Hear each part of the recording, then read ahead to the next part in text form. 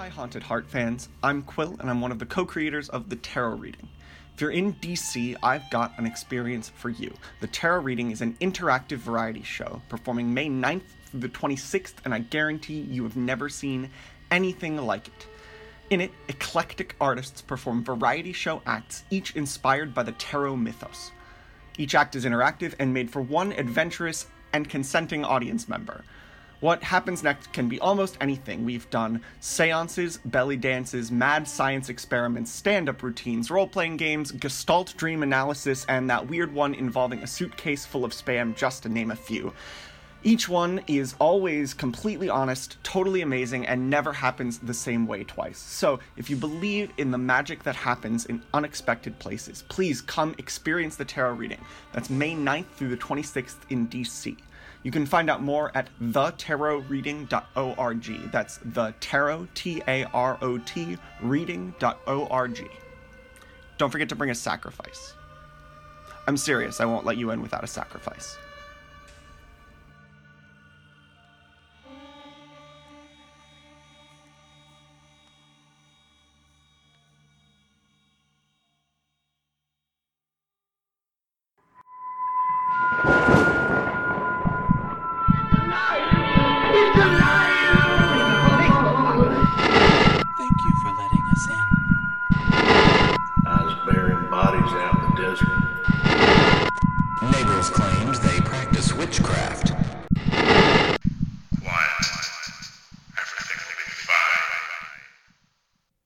Welcome back. Welcome to an exciting high energy. High energy.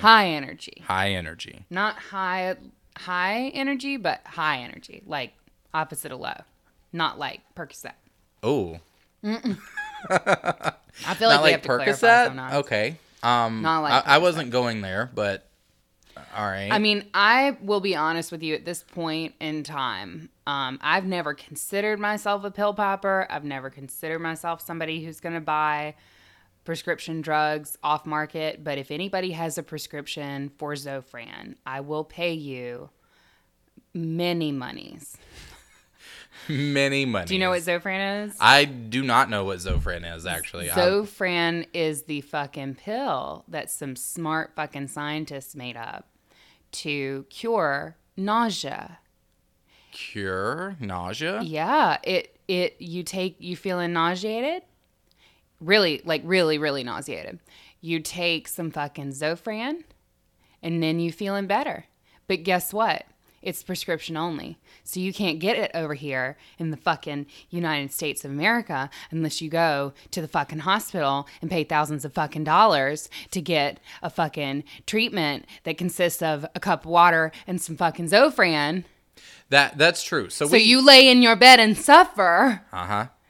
That's true. I went to the doctor. We had this conversation the other day, not on the show, but I went to the doctor a few months back because I thought I had scratched my cornea because my eye was bloodshot red and I could not, it just felt like something was in there. So I went to the doctor to get, just some antibiotic drops. Mm-hmm. And I got them. Mm-hmm. And then 3 weeks later, got a bill for $1,700. Yes. I went because of a UTI. Only the second UTI I've ever had in my life, you guys. And it was so bad I literally could not sit still. I was crying in my bathtub, and then it was really sad. How's that different from any other day? Well, it was different because I was running a bath to sit in because I had heard if you sit in an Epsom salt bath that it would help. Mm-hmm. So I was doing that, and my water had gotten cold, so I was going to, run a little bit more hot water in. But, see, my faucet in my bathtub was leaky, and so I had tied it up. So when I turned the faucet on to run more hot water out, it turned the fucking shower on. Ah. And it showered cold water down on me in the bathtub, crying with a fucking UTI. It was, one of the saddest moments. And I was like, I'm going to the fucking ER. And I did, and it cost me $2,000 to piss in a cup. Yes, ridiculous. We had, you want to go to the... Here in America, you go to the doctor, and it's okay, I'm not going to sit down on the paper. I'm not going to use that paper. I'm not going to use that. Don't charge me for that. Take that off my bill. Sorry. I can start my own IV. Can we turn the lights off in this? Yeah. In this you ain't office? even got to Because run the electricity. Don't run here. the electricity. No. I'm not paying for that. I don't need no AC. Mm-mm. You Matter cut that of off fact, too. I just sit outside. Y'all come to me in my car. But for real, no. It's crazy. You really literally have to make a choice between like, am I gonna die, or like, am I gonna be okay if I just ride this out? Yeah. I'm in horrible suffering pain. Yeah. But I'm not gonna die, so I'm probably gonna keep my $2,000. When I'm sure that the scientists who invented fucking Zofran would have loved for me to just be able to pop a pill and be okay. Anyway, I feel like this is an old people podcast Yes, right now. Is it time for us to stop ranting about the fucking U.S. healthcare system? No, it is never time to stop. To stop talking about the U.S. healthcare system. But for now, we're going to pause. Please fucking. And we're here's going the to do thing. this I ain't invocation. even that. No, I ain't see, even nope. that like fired up. I just need some fucking Zofran. I will go with any plan that gets me some goddamn Zofran because I'm going to tell you what. I'm living off animal crackers, people. And I'm a hangry bitch. Listen, folks, we have a P.O. box. Someone send this bitch some Zofran in the P.O. box. Oh my God, if you fucking do, holy shit. I would marry you. I really, truly would. Don't put that out into the universe. Anyway. Shit, I put it out there. I want some fucking Zofran. I'm trying to eat. A bitch is hungry. Still. So, we have an invocation to do for those who are new to the show. An invocation is when someone has decided to generously come on board our Patreon and help support the show. And as part of one of their benefits, we invoke their names on the show. We have candles that we have dressed with all sorts of good intentions for health, wealth, goodwill, and we light it for them, and it stays lit for the entire episode. And if you want your own invocation, you can head on over to Patreon and check out some of those tiers, bitch. Bitch. That was so beautiful and professional. All right, so this week we are invoking the name of Kimberly K., who is a member of our Stay Spooky Squad.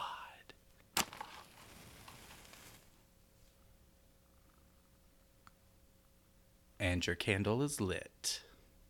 And it will sit by our mics through the end of this episode, but will burn forever in our dark, dark hearts.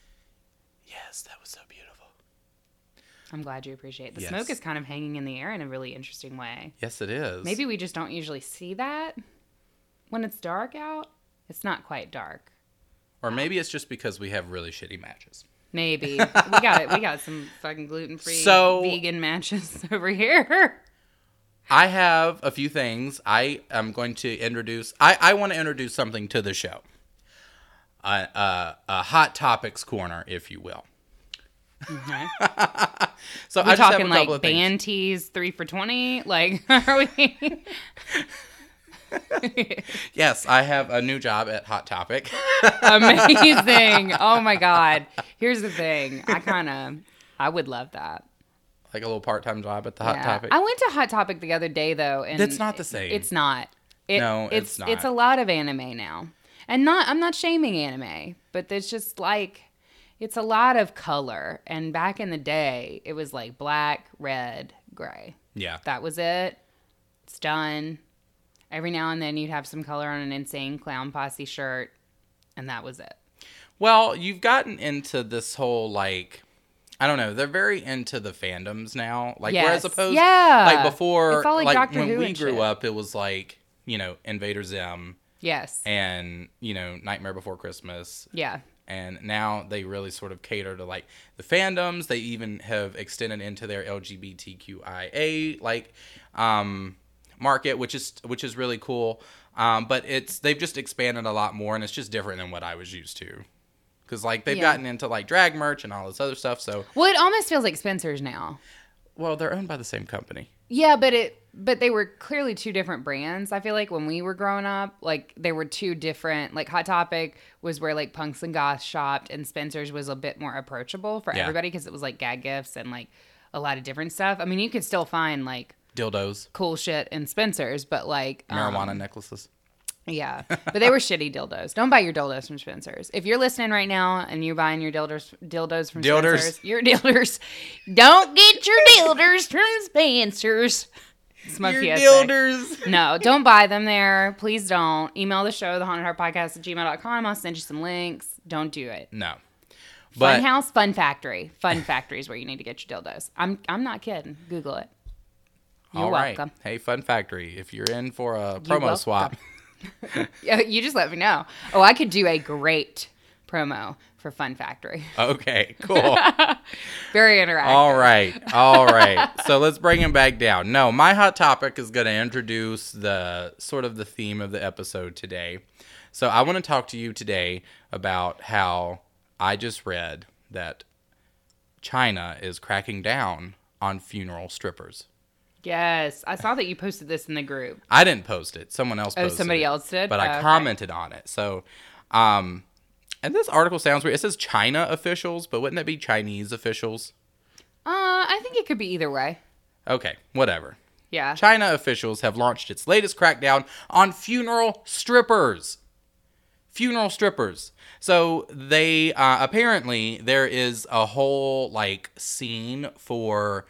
like when someone dies, they feel like the best way, or some people feel like the best way to pay their respects is to have like the biggest party or we gathering. about to have a fucking blowout. Yeah, absolutely. I'm down with that. And apparently, China isn't cool with that, so they're cracking down on it. Why, they want us to be sad? They have set up a special hotline for the public to report, quote, any funeral misdeeds. In exchange for a monetary reward, according to a news outlet. So they believe that a high turnout at funerals is a sign of honor for the dead. So apparently they'll have scantily clad women in sexy lingerie and revealing clothes, showing off their bodies in front of an electronic screen, displaying a black and white headshot of the deceased with text reading, "We offer profound condolences for the death of this man," are now a modern part of funerals in some rural areas of China. I mean, fuck yeah. Like, that's exactly how I want my funeral to go. Like, why not? I don't understand what the point is. Like roll my fucking casket out there and have that bitch dance on top of it. You just better make sure it's a good stripper because you know I'm critical. Well, yeah. You know when we go places, I always have commentary. Make sure that bitch is talented. You need to get that girl from the Gold Club in North Carolina. I just don't understand. Oh, girl, I think the Gold Club closed down years ago.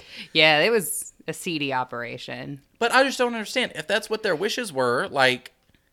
Fuck yeah. Well, I don't know. It sounds like maybe it wasn't their specific wishes. China's a little fucked right now, though, anyway. Like, they're doing a bunch of, like, horrible ethnic cleansing and shit. It's really bad.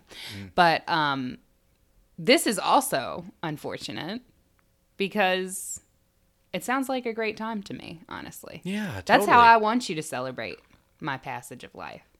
I want you to string me up on a rotating You have said this. thing. Yep. String me up on a rotating thing before you cremate me. I want us to have a moment. I saw there was a video of a man, and it was like a little bar, and it like rotated around the ceiling, and he was just hung up and just rolling around and just swinging around the room. That's what I want. It seems like, though, if you died of an illness, that might be an unfortunate, that might be an unfortunate choice that might lead to the spread of disease. You know what I mean? I could see them banning that before I could see them banning, funeral strippers. Because, the strippers are fine. I mean, well, probably fine. Yeah. Depending on their personal choices, you know what I'm saying? Yeah. But, I don't know. I don't see, a hygienic reason. They're all about, conforming to, party standards, though, so that's probably what's going on. Yeah. It's a real buzzkill, though. I think we should adopt it in the U.S. Oh, totally. You know we're contrarians, so we should spread that story and, get that going. Get the message out? Here in the States. Okay. I'm into it. All right. So yeah, that was my little hot topic section. Yes. I appreciate your hot topic session. Who knows? Session. Hot topics with Kenny. Made me sound like Whitney Williams. Yes. How you doing? Yes, well, I appreciate that because it ties into what we're talking about today. Finally. They're like, God damn. They're like, what is this podcast about? Finally. What is this show? Newcomers are like, what is this? Newcomers have left. Yeah, or probably have left the chat. Bye. New listeners have left the chat. It's fine. We're talking about thanatology, folks. Who? Thanatology. And no, I'm not going off on the Avengers movie again. So listen. We had this idea to talk about this. Well, we've had it on the books for a while. Yes. But we decided to push it up because I was like, Katie, you talked about Thanos because we had a little moment, I think, with last episode. We did. Where you went off on a little Avengers rant, which we will not get into. I will exercise my control. And when we finished recording, I was like, we should move this up because, like, since you talked about the Avengers, like, it could be a cool, like, you know, thing or not. You probably don't think it's cool, but I thought it was cool. Where I mentioned Thanos and the Avengers, and then you just, like, had a mind, like... I literally almost fell down the fucking stairs, We were headed down the stairs, yes, and she just, like that... The memes that you see where the mind just fucking explodes. That's what happened. That's what happened to Katie, and she like backed her, like she fell against the wall. I've been watching this fucking, like, I haven't really watched the movies religiously. I'm not really even sure that I've seen all of them. I think I've seen all of them, but there was enough time in between that I would forget them. But I didn't fucking realize that motherfucker's name was Thanos. Like, I knew that his name was Thanos, but I hadn't connected that because obviously I've known about thanatology for quite a while. And I've known about Thanos for a while. But I didn't connect the two in my mind until exactly that moment. And then I was like, damn. I still can't decide whether I'm impressed or whether it's too heavy-handed and I hate it. You know? Mm. You know? I don't know. I don't pay that much attention to it. I liked it when I didn't realize it. But, yeah. Now I think I'm leaning towards hating it because he's like a villain and like death isn't necessarily a villain. It's just a part of life. It's not. A lot of us see it as a villain. But and death comes in many forms. Yes. You know, we have experienced death. Your fucking face when you said that, babe. Death comes in many forms.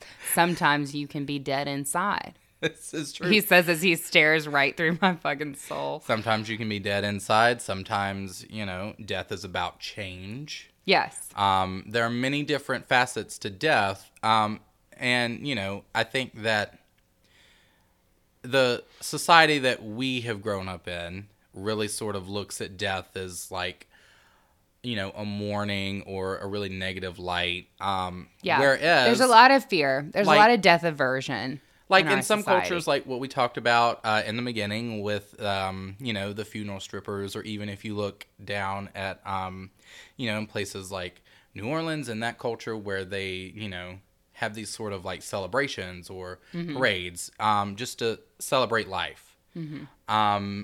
And I think that's a really beautiful thing. It's a hard thing for me personally to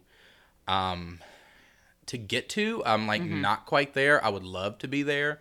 But I just have an issue with my ego and the fact that I'm not permanent on this on this planet. Yeah. And it's okay because I can admit that.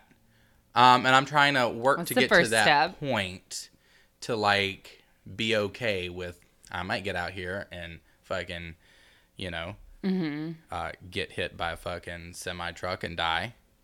Or I might live to like 137 years old and just be fucking miserable with my life. More than likely, the latter will happen. Still sitting here doing this podcast. 150 years old. I'm still not dead. Motherfucker. Take me now. I'm there. Yeah. I am okay, I believe, with my own, like, I'm not as afraid of my own death as I am of the deaths of other people that I love. Because that's where I get into like a rage issue. Despite all my rage, I'm still just Nicolas Cage. Yeah, the song of my childhood. No, I don't really fear death for myself, but I have a really difficult time dealing with the transition, right, from life for other people. So, but thanatology is something that can kind of help with that. So, thanatology, also, when it was first kind of coming into being, it was called Deathlore, which is just really hardcore. Wait, Deathlore? Deathlore. No, lore. Oh. As in like the lore of something. Yeah. Deathlord is like a... Deathlord. It's like a metal band that I used to follow around when I was 16. Fucking, that's a fucking Reddit username. Yes, it is. Deathlord 666. I'm into it. It's my username. No, so thanatology, or Deathlore, which is the older name, is the scientific study of death and dying. So thanatology investigates the mechanisms and forensic aspects of death, like body decomposition and those types of things, as well as psychological implications for people who are grieving, people who are mourning, and also, you know, the mental states, like the mental and social adjustments that people who are dying kind of go through. The process of dying. If your death is as a result of like an illness or something where you know that it's coming and you're kind of like dealing with it, or not dealing with it. Either way. Yeah. So thanatology, a lot of people who have kind of just briefly, I guess, looked at thanatology or have heard about it. Sometimes you hear people be like, I want to be a thanatologist. Well, I mean, thanatologists exist, but there's really no such thing as a thanatologist that only works with thanatology. Usually this is a interdisciplinary type of thing. So you, for example, are something else first and then a thanatologist. So you're like a funeral director or a crematorium director or something. You could even be like a teacher or a counselor. And then thanatology is just kind of another layer that kind of adds on to your existing specialty, because obviously death is kind of the other side of the coin for life. And so it is relevant to a lot of different fields. So you're telling me that I just can't get a certificate in thanatology and just make money? No, you cannot. Well, then what the fuck are we talking about? You cannot. But you can actually get a certificate in thanatology, and I will talk about that. Can you really? Actually, I'll talk about that in a little Holy bit. fuck, I actually have some okay. resources if people are interested. So, thanatology is kind of an interdisciplinary type of thing. So it is kind of like, I listened to an interview with a thanatologist named Cole Imperi. I'm sorry if I'm pronouncing that wrong.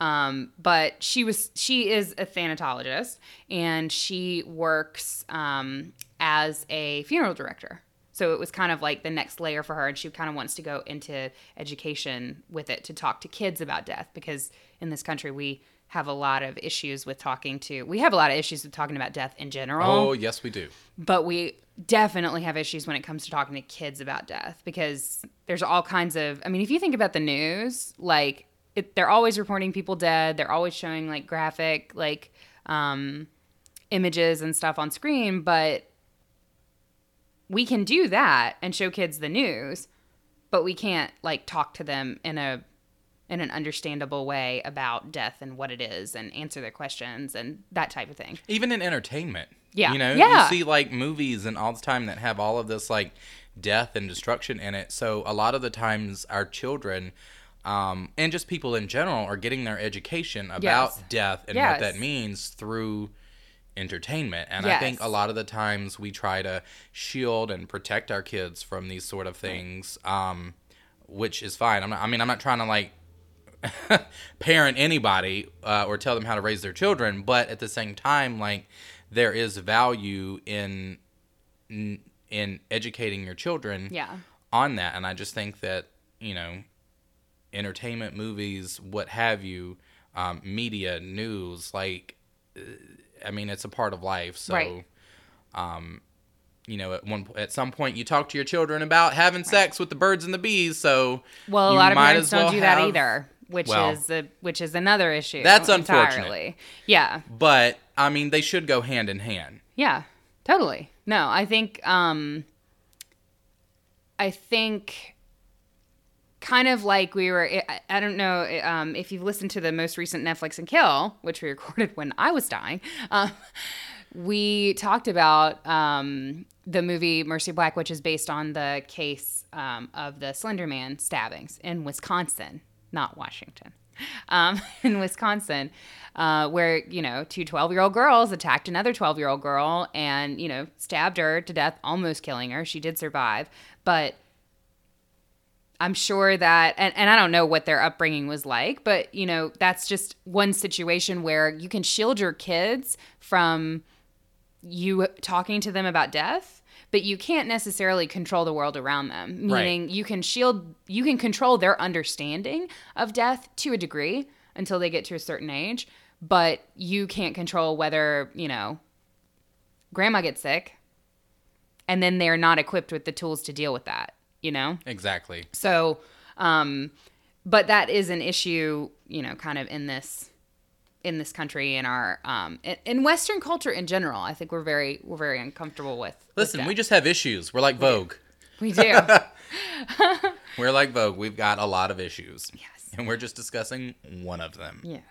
So, so thanatology, it's an interdisciplinary thing. You kind of bring it to other things that you're doing. And it's also relatively a young science.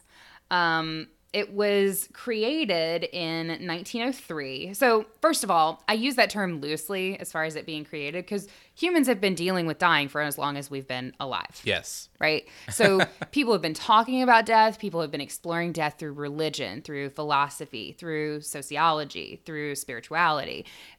And we talk about, obviously we talk about the losses that we experience, and that goes back, hundreds of thousands of years. Yeah. As far as we go back. But thanatology as a proper science only goes back to 1903. So it's like just over 100 years old, which is really, really new for science. Well, I think it sort of goes hand in hand with the technology of the time, like, because it's more, whereas I think, like, in human history, we have looked at death and studied death, like you said, through religion and Right. certain things like that, and through Right. a lot of, like, myths and, Yeah. and legends and things like that. And I think around that time is when you started to see, things started to develop for, just science's industry as a whole. And so I think that probably goes hand in hand, as to, like, when doctors were starting to get, because, like, 1903. No, it's pretty new. It's pretty late, actually, because Were doctors still doing crazy shit in 1903? Yes. Like we discussed. Less crazy. I'm trying to go back to our, crazy doctors our weird, episode. yeah, ghosts in And your blood. Yeah, ghosts in your blood, and I'm like, well, No, Yeah. they were still doing some crazy stuff, like leeching was still a practice, but where they literally put leeches on your body to suck your blood out to get the equilibrium right. But that's still a practice, though. People still do that. No, but it was still widely practiced, I think, in the early 1900s, which is kind of a problem. Like, maybe I just bet have they a didn't Motrin. fucking charge $1,700 goddamn dollars to put a didn't. fucking leech on you. I bet they did not. How much does a fucking leech cost? That's Let a fair me know. point. Maybe I'll try that. Maybe you can also ship me some leeches to the P.O. box.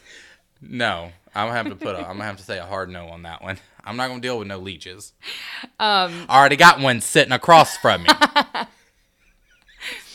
So, no, 1903. So, science, the scientific revolution, I believe, we thrown it all the way back to high school history. I think that was like 1600s, 1700s.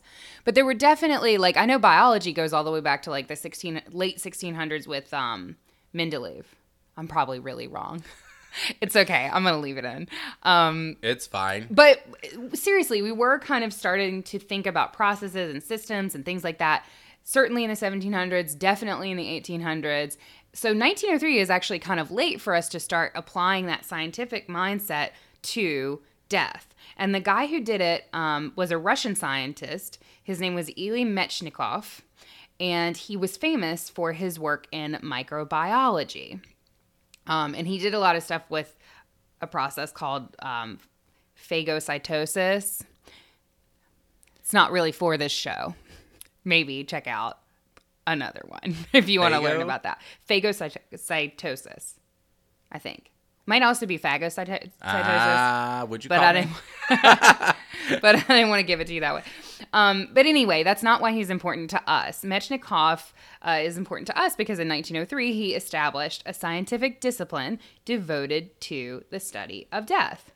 And Mechnikov argued that those who were dying had few or no resources for the experience of dying, and that an academic study would help those who were facing death have a better understanding of the phenomenon and reduce their fear of it. Which is really cool. Yeah. Very groovy. I was going to say, leave it to the Russians. Yeah. It's interesting that he, kind of had that perspective. But the Russians are pretty maudlin, macabre, we may say. That's why I like them. So Mechnikov based his ideas for thanatology on the fact that while medical students had their obligatory encounters with cadavers through anatomical studies, there was really no instruction on how to care for dying people. So meaning as a medical student, like you operate, well, you don't operate, but you, what's the word? With a cadaver. We had to do it in high school. You had to dissect? Dissect, yes. Medical students dissect cadavers, and they, look at all the organs and stuff like that, and they kind of get comfortable with death in that way. And as a doctor, you kind of have to have a certain level of, I guess, comfort of a kind with death because you do have patients who die. Well, you have to learn how to separate yourself from it. Or compartmentalize. Which is, kind of a double-edged sword because it helps you out, but at the same time, I think it kills you a little bit inside. It also, it kills you a little bit, and I think that sort of takes away a little bit of the, I'm not saying all doctors, but it does take away a little bit of that, humanity or understanding, I feel like, in some cases. It can. And, like I said, it just depends on the person. Right. And the doctor, but like I said, it is a double-edged sword. Yeah. So Mechnikov was kind of looking at that situation and saying, all right, so, in this culture, doctors know about death from a from a clinical perspective. Yes. But nobody's really teaching anybody on how to care for a dying person from a mental standpoint, from a, social standpoint, from a philosophical standpoint. There's not really any research into that. And he kind of was criticized for that. There were very few scholars and educators that agreed with him. They did not kind of want to look at death through that sort of lens. And he really struggled to get the support that he needed to kind of realize his science, his thanatology studies. So he kind of broke it off into two new areas of study, gerontology and thanatology. Gerontology. We're going to break that down. I'm going to use my one semester of medical terminology. Okay. Geron for geriatric, meaning old. Yes. Ology, meaning the study of. Yes. Break that down means the study of old people. Yes. Technically the study of the cultural, social, psychological, cognitive, and biological aspects of aging. Okay, the study of old people. Yeah. So gerontology was accepted pretty quickly because aging is, I guess, more palatable to people than death. Wow. So gerontology was accepted reasonably quickly. However, thanatology took about 47 years for most people to accept as a science. 47 years? Yes. They just thought he was a goth kid, I guess. He's like a meme. It's been 47 years. Yes. That's crazy. Yes. And even at that, even now, you know, how many fucking 117 years since 1903, Math. We don't thanatology know. is still not like a main. I mean, you would never hear somebody list like biology. What are you other taking for your ologies, elective thanatology. today? Yeah. Well, I've got art 3, and then I'm going to go to chemistry, and then I've got thanatology. Yeah. Before lunch. Yeah. And see, I mean, I personally think that would be a great situation to actually have a thanatology class in high school or... I would choose it as an elective. Yeah, hell yeah. Because people need to kind of like know it's something everybody's going to have to deal with at some point in time, probably multiple points in your life, right? Yeah. As other people die. It would be helpful to have a fucking toolkit. And this is, you know, somebody with severe rage issues and grief processing problems. Like, I'm coming from someone who wishes she had someone to tell her how to Fucking toolkit. deal with death. Yes. So thanatology sort of starts to be accepted in the 50s, but it doesn't really rise to like pop culture consciousness until the early 70s with the Death with Dignity movement. Now, the Death with Dignity movement, if you haven't heard of it, don't know about it, that is the movement for assisted suicide, assisted dying. It used to be called assisted suicide, but that's a little heavy. You think? Yeah. So now I don't it's think called that would assisted make a dying. good subscription box name. I don't think so. I don't think it. I don't think you'd be Subscription subscribed box. very long. A one-time fee. Yeah. Sorry, I don't Upfront. mean to make a joke, but I mean to make a joke. Yeah. I mean, we keep it light. So, but yes, assisted dying is still a very, very contentious topic. Oregon, I believe, was the first state to legalize assisted dying. And that's where it gets, like anything else, abortion and things like that, it gets kind of blown up into this like way oversimplified concept in the media and things like that. But basically, it's a really complicated process where if you're terminally ill and you know you are going to die, like there's no survivability of the illness that you have, you will die. It will be a difficult process. It will be horrible for you and your family. In states that have assisted dying laws, you can basically petition to have a series of doctors. It's not just one doctor.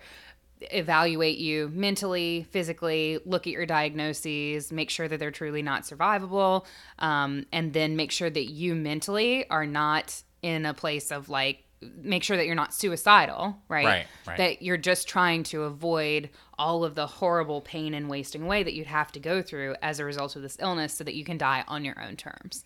On your own terms is kind of like a buzz phrase for the assisted dying or death with dignity movement, because, you know, it's just looking at things pragmatically and saying, you know, rather than put my family through all this like expenses, kind of like what we were talking about at the top of the show, Right. medical expenses, and also just having to watch me like waste away, and, you know, me having to go through all of that horrible pain and potentially like lose my cognitive abilities and not know who my family is, and then the psychological impact of that on them and all of that. Like, let's just skip all that and we'll just have a great day, and then I'll just take a pill and pass away in my sleep. Yeah, I mean, I think that's I think that's a totally valid point and a concern, because, I mean, there are very few of us who sort of have that luxury of just, Right. I'm going to go to bed and just, you know, and have that sort of peaceful transition Right. over. If there's no survivability, if there's no there's no point. survivability, if there's no why would you put your family through that? Why would you do that? Yeah. I mean, Yeah. I mean, to each their own, but I just don't see why that's anybody else's Contested. business. Yeah, well, You there's know? a lot of things that aren't anybody else's business, but that's not the tea we sipping on today, girl. So, taking a step back, that's kind of when Thanatology, this 1970s is when Thanatology kind of rises to the public consciousness. That's when it becomes a term that like is understood more or less colloquially. Not something we talk about a lot still, even in 2019, but it's a bit more of a commonly used term. Taken just a half a step back into World War II, that's where Thanatology gained some philosophical, I guess, supporters. Following World War II, the world was absolutely haunted with the memories of all of the casualties from what went on. And it wasn't just the U.S., it wasn't just the West. I mean, World War II, well, it was mostly just the West. But, Japan was in on it too, and it really kind of fucked everybody up real good. Because it's a world war. Because it's a world war. And so, everybody virtually had lost somebody. And it was such a period of reflection that a lot of the existential philosophers of that time began looking into Thanatology and began kind of looking into the veil between life and death and all that sort of thing. And one philosopher in particular, his name was Hermann Feifel. He was an American psychologist who is considered to be another pioneer of Thanatology. He broke the taboo on discussions of death and dying with the publication of his book, The Meaning of Death. And some of you may have heard of this book. It's kind of one of those books that's always hanging around in libraries, I feel like, with a big old spine. But basically in this book, Feifel kind of dispelled a bunch of the myths that were held by scientists and practitioners about death, and the denial of its importance for human behavior. Basically, he said, this isn't something we should ignore. It's not something that has no relevance to life. We're dealing with death every day because everybody around us is dying, and we're kind of like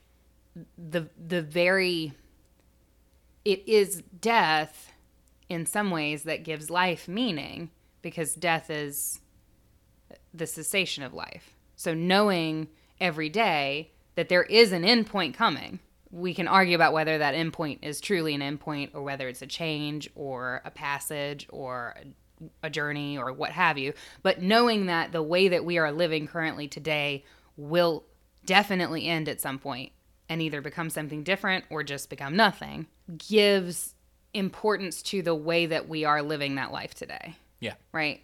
It's not like we're just beings who exist forever, and because that's a totally different way of conceiving of things.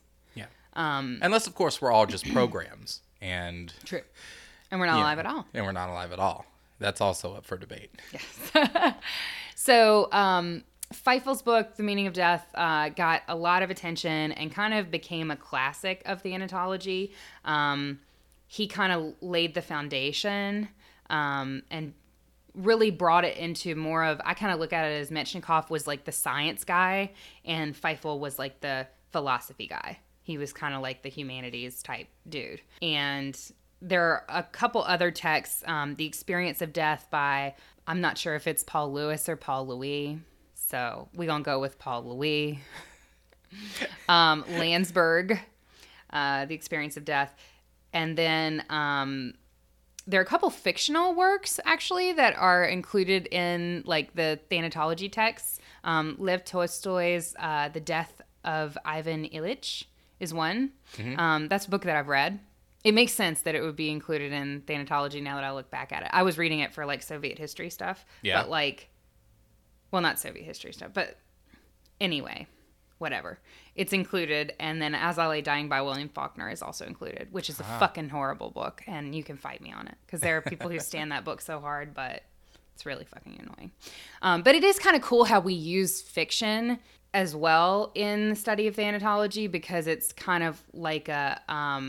I don't know. It's just kind of like a different lens to explore things through that I think sometimes is more approachable. Like people who would not sit down and read The Meaning of Death could sit down and read The Death of Ivan Illich because it's like telling you a story, right? And it's Yeah, not just yeah, a I bunch can of see that. scientific jargon strung together. Yeah. So I kind of like that thanatology as a science kind of incorporates a lot of philosophy, literature, and things like that. It's not just quantitative stuff. Yeah, I can see that. So obviously there's a lot of different, I was talking about how thanatology is an interdisciplinary study. There's a lot of different, like, I guess, routes that you could go down. There is coping with death, counseling. There's even a place for it in like financial planning and things like that. But I wanted to focus on its more obvious connection with this show and our topics being forensic science. Yeah. So forensic medicine is defined as the application of medical knowledge for the scientific investigation of facts and causal relationships, as well as the analysis and interpretation thereof in the service of the law in its broadest sense. Well. Hold on, wait a minute. Moreover, Hold on. I know like hell you just didn't put the word this show and facts together. Moreover, forensic science addresses all legal aspects of the practice of medicine during teaching, medical training, and specialist training. So basically, it's a really fucking long way to say that forensic science deals with investigating sudden, unexpected, or sometimes expected deaths and explaining from a medical perspective what exactly happened. Okay. And kind of putting the pieces together, right? Yes. So with kind of from that angle, we kind of jump into a very fascinating part of forensic science that is related to thanatology called the body farm. Have you heard of body farms? I have heard of body farms. I try not to think about body farms. I wish they weren't called farms. That's what gets me. That's what gets me. Listen, 'Cause we're not growing. Exactly. That's the thing. Farms are about growing. Farms are about producing life. Yeah. I don't understand a body. You're not. Are we reanimating Somebody the dead was here? being clever. Are you producing zombies? Is that what really going on? Yeah. Is that what is really going on here? Are we trying to figure out how to make zombies at these body farms? Because it would be a great place. What would be a better body? I don't know what else you would call it. Yeah. I think this is the problem we fucking ran into. They were like, shit. They sat around a table and they're like, damn. One guy was like, we can't call it body farms. It doesn't make sense. And the other guy was like, well, do you have a better fucking name, Ted? And he sat there and he put his elbow on his fucking on the table and he just sat and he just looked out the window and he said, all right, fucking call it body farms. Should have slept at a Holiday Inn, Ted. There you go. Oh, what about that? A body hotels? No? No, because you're probably alive. Like, you want to be alive. I think that could lead to some confusion when you're traveling. Could you imagine? Just checking in. I rate this body hotel 2 stars. Yeah. Great location. Convenient. Quiet. Horrible really quiet. amenities. Really quiet. No, so body farms are actually really cool. They are creepy. I will give you that. They are super creepy. They are really gross. If you are squeamish, do not look up body farm on YouTube or Google Images. If you are not squeamish, fucking go for it.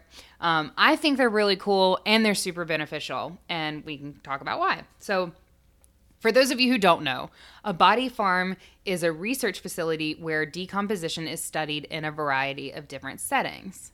They were invented by an anthropologist, actually, whose name was Dr. William Bass in 1987. And the very first one was actually opened at the University of Tennessee in Knoxville. Huh. Which I actually did not know. I knew that they had one in Canada, and I knew that they had one, like, down south, like, yeah, I thought there were sure just 2. Texas. I didn't realize there were, I thought there were only 2. No. There's actually, so the very first one was the University of Tennessee. But basically, the goal is to gain a better understanding of the decomposition process, which permits the development of techniques for extracting information, such as timing and circumstances of death from human remains. So this is big in forensic science and forensic anthropology, because by studying bodies in body farms, we learn about how the human body breaks down in different sorts of environments, and we can take that knowledge to help solve crimes. Yeah. And for those of you who don't know, they literally just lay these bodies out. Yes. So they there's one in the woods. Yeah. So there's a couple. I think there's at least one in Canada, so that they can study cold weather decomposition, because of course it's a lot slower. Yeah. And different things happen. There's the first one was in Tennessee. There's one in Texas. A couple in Texas actually. Why Tennessee? I don't know. What? I guess that's where this Dr. Bass was. Okay. There's one in Illinois, there's one in Colorado, one in South Florida, and those are all like very different environments. South Florida in particular is very humid, very swampy. Wet. Yes, very swampy. And water, of course, if you've studied true crime, if you've even just listened to a bunch of different true crime cases, if there's ever a situation, what was that show on Discovery that was about like swamp murders? Oh, I don't know. There was a show that was specifically dedicated to swamp murders. I remember because the commercial was like this girl in this white dress, and she looked all like maudlin and terrifying, and she like was at the bottom of the swamp, and the commercial was like this badass music, and she's like rising to the top of the water. All right. Whatever. Okay. You should look it up. You'd really like it. Okay. But when a body is left in water, decomposition speeds up rapidly. Versus when a body's left in a colder climate, sometimes it's better preserved. But by studying the decomposition, we can kind of learn roughly what happens to bodies in different types of environments and what the timing looks like there. And that research has actually been used to solve actual real crimes. So just this past September 2018, they helped solve a cold case, the University of Tennessee body farm. Oh, okay. Yes. So it was the case of Tina Marie Farmer. She was found on January 1st, 1985. So this case was... Holy hell. Yes, this case was over 30 years old. She was found, over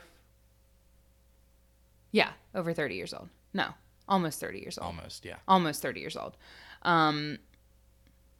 Now I have to count. 95, Wait, what year? 05, what 2015. Year? Yeah, 2018. It was 33 years old. Yeah. Yeah.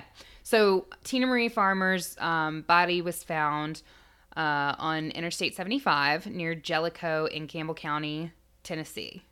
And at the time, investigators recorded what they could of her fingerprints and several of her physical features, but they couldn't identify her. And when they couldn't identify her, they brought her to University of Tennessee's Anthropology Research Facility, also known as the Body Farm. The Body Farm. Researchers there helped estimate that she was about 20 years old at her time of death. And so they did a bunch of, they recorded a bunch of information forensically and preserved all of that info. And then in September of 2018, investigators were actually able to match the forensic information that they had taken, particularly like some of the prints, with a missing persons report from Indiana, Marion County, Indiana, from 1983. Wow. So they actually were able to take her from being a Jane Doe to Tina Marie McKinney Farmer, who was reported missing in 1983. And wow. Yeah. So all the way from Tennessee to Indiana, which is kind of interesting. And a lot of people were critical as to why it took them so long to identify Farmer, because they actually had, the body was recovered in decent condition, and they actually had a fair bit of forensic information. But at that time, the National Missing and Unidentified Persons System was really not very well developed. We didn't really have the combined DNA index system.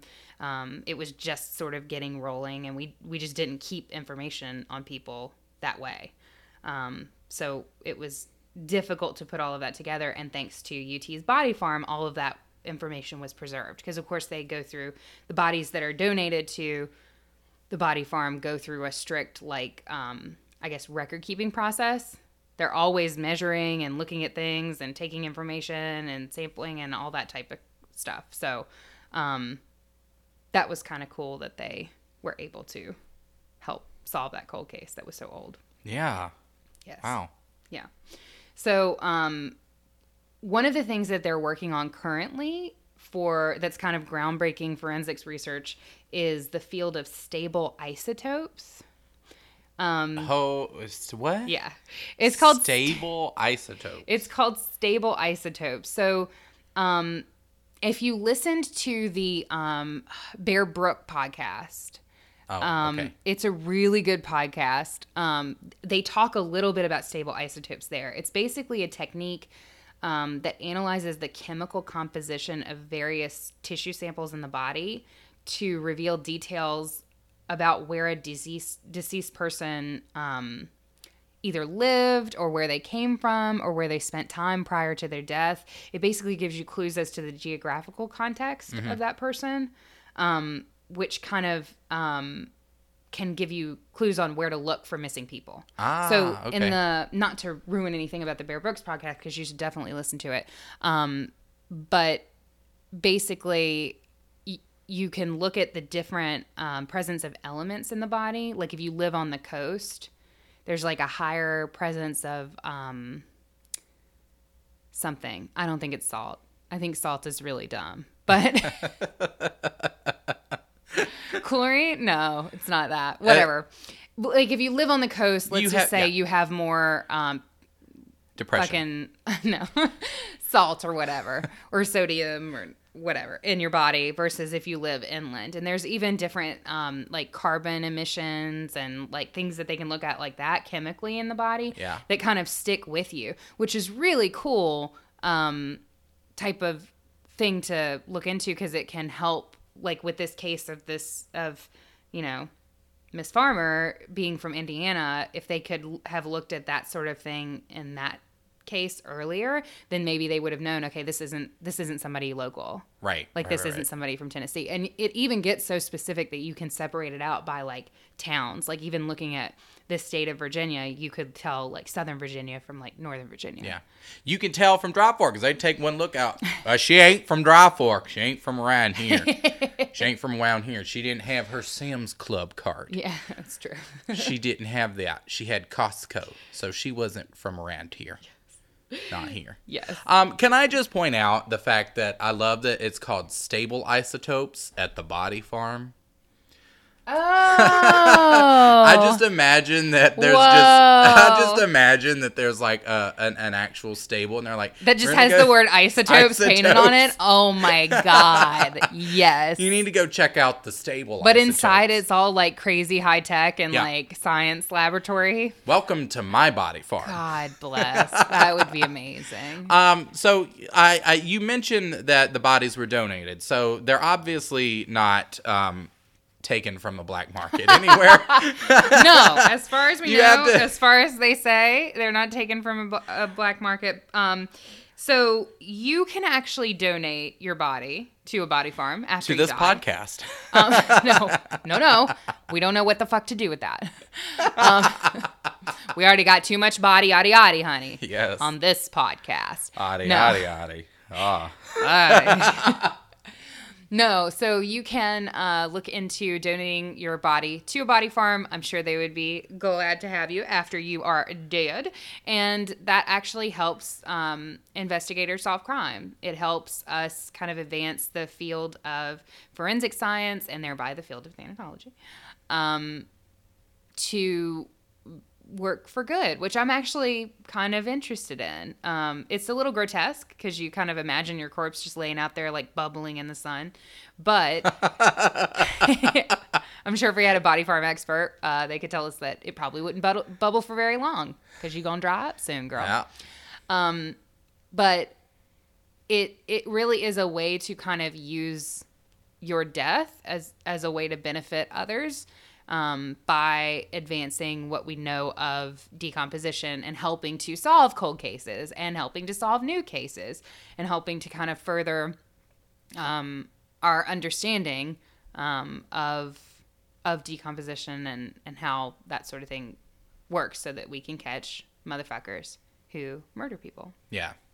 So you would consider donating your body? I would. It's kind of something that I'm like now sort of looking into, because I mean, you think about being buried. I mean, that's kind of like, okay.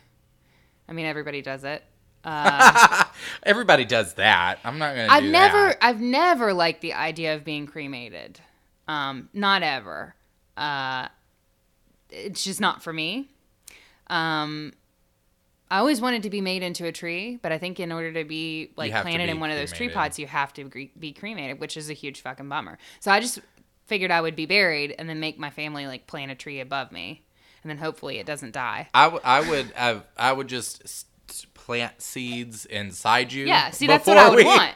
I would want like the tree to like grow up out of my ribs or whatever. I would come up and your family would be around you, and I would just come up fucking absolutely distraught. And then they would think that, oh, he's so, whatever. And then I'm wearing all black. I've got a veil, very dramatic. And I just look around and one single tear drops. And then I just fucking pull out a fucking athame and just fucking ritualistically stab you in the fucking gut and rip it open. And then everybody's like, oh. It's okay, she wanted this. And I'll pull out a black velvet satchel and then pull out some seeds and then just sprinkle them in. And then close the wound back up. Just push the flesh back. And then turn around. I've got some blood on my face. And I just... It is done. Walk away. See, as cool as that is, it's also cool to, like, actually be useful and help people. So I'm considering potentially, like, looking into the whole body farm thing. And if you are interested, you should go online, do some research, and maybe consider it yourself. It can be really helpful. Yeah, I said cremated, but I don't know. I haven't decided yet. I always thought it would be cool to... I like the idea of just being like a creepy, rotting corpse, like in the woods. Just fucking laying there. I don't think that's legal, though, for us to dispose of you that way. I mean, and that's what they do in the body farms. Like, I like the idea of just being like a creepy, rotting... thing. How beautiful would it be for us to do that and just like rot side by side together? I think we might be able to stipulate that. Or be in one of those body museums. Yes. Yeah. And I just want or do that. See, I feel like people would say mean things about me though in a body museum. You know what I mean? Like on the body farm, I want to be beautiful because I'm useful to the scientists that are there, but like. In the body museum, you're going to have this fucking snot-nosed 13-year-old kid coming through and being like, her nipples are weird. See, that's the thing. I kind of like the idea of the body museum because that sort of eases my, like, fear of, like, impermanence. Is that a word? Yeah. You know what I mean? Yes. Like, at least I would know that, like, I'm preserved and, like, still kind of that's weird the Leo and like in you. That's the Leo in me. Like it's I said, and that's the Virgo in me wanting to be useful. Yeah. So like I said, some things I'm working through, but I definitely think that I mean it's still giving back because they still in the body museums. I'm fairly certain they still use your body to study different things and like capillaries and it's more medical stuff as rather than like forensic science stuff. Which path would you want to take? Choose your character after death. So, but yeah, that's our show. It is. Well, I promised that I was going to tell you if you want more information on how to study thanatology, like actually study it. There are actually 2 colleges that offer a master's degree in thanatology. I don't believe there are any bachelor's level studies in thanatology because, again, like I said, it's kind of something that pairs with something else. So you have your regular field of study, and then you kind of put thanatology on top of it. Those 2 universities are Marian University and Hood University in the States. You can also get a certification in thanatology. from either the Association for Death Education and Counseling or the Art of Dying Institute. I came over today and Katie was like, Kenny, I might be certified in thanatology now. I'm like, oh, okay, cool. I'm not certified yet, but it is really interesting, and I might look into it. So I'll keep you posted. Yeah. But yeah, that's thanatology. So we're interested to hear your thoughts, feelings, reflections on death and dying. So if you have any that you would like to share, we are on Instagram at The Haunted Heart Podcast. We're on Twitter at The Haunted Heart. And on Facebook, you can find us. We have a Facebook page under The Haunted Heart that you can like to stay up to date on all of the news and informations and bullshits. We also have a closed Facebook group. If you search The Haunted Heart Podcast, you can find our group, request to join, and either Kenny, myself, or a member of our Murder Mod Squad will approve you so that you can join and talk about all the bullshits with us there. Pretty much the only thing we're not on is Zofran. Yes. And fucking SoundCloud. Because SoundCloud hates us still. If you have like a personal story that you want to share with us, you can email us at thehauntedheartpodcast@gmail.com. When you do email us stories, just let us know if it's chill to share your story on air, because I know that death and dying can be a touchy subject for some people. There may be things that you only want to share with us, which is totally fine. We're happy to do that. But if you send us a heartfelt email that you only want us to read and then we read it on the fucking air, then that would be a huge fucking disaster. So let us know if it's something you're not comfortable sharing, and we won't share it on the air. Otherwise, if you have a story involving death or dying that you think might be interesting, shoot it to us. We would love to take a look and potentially read it on a show. Yes, the show.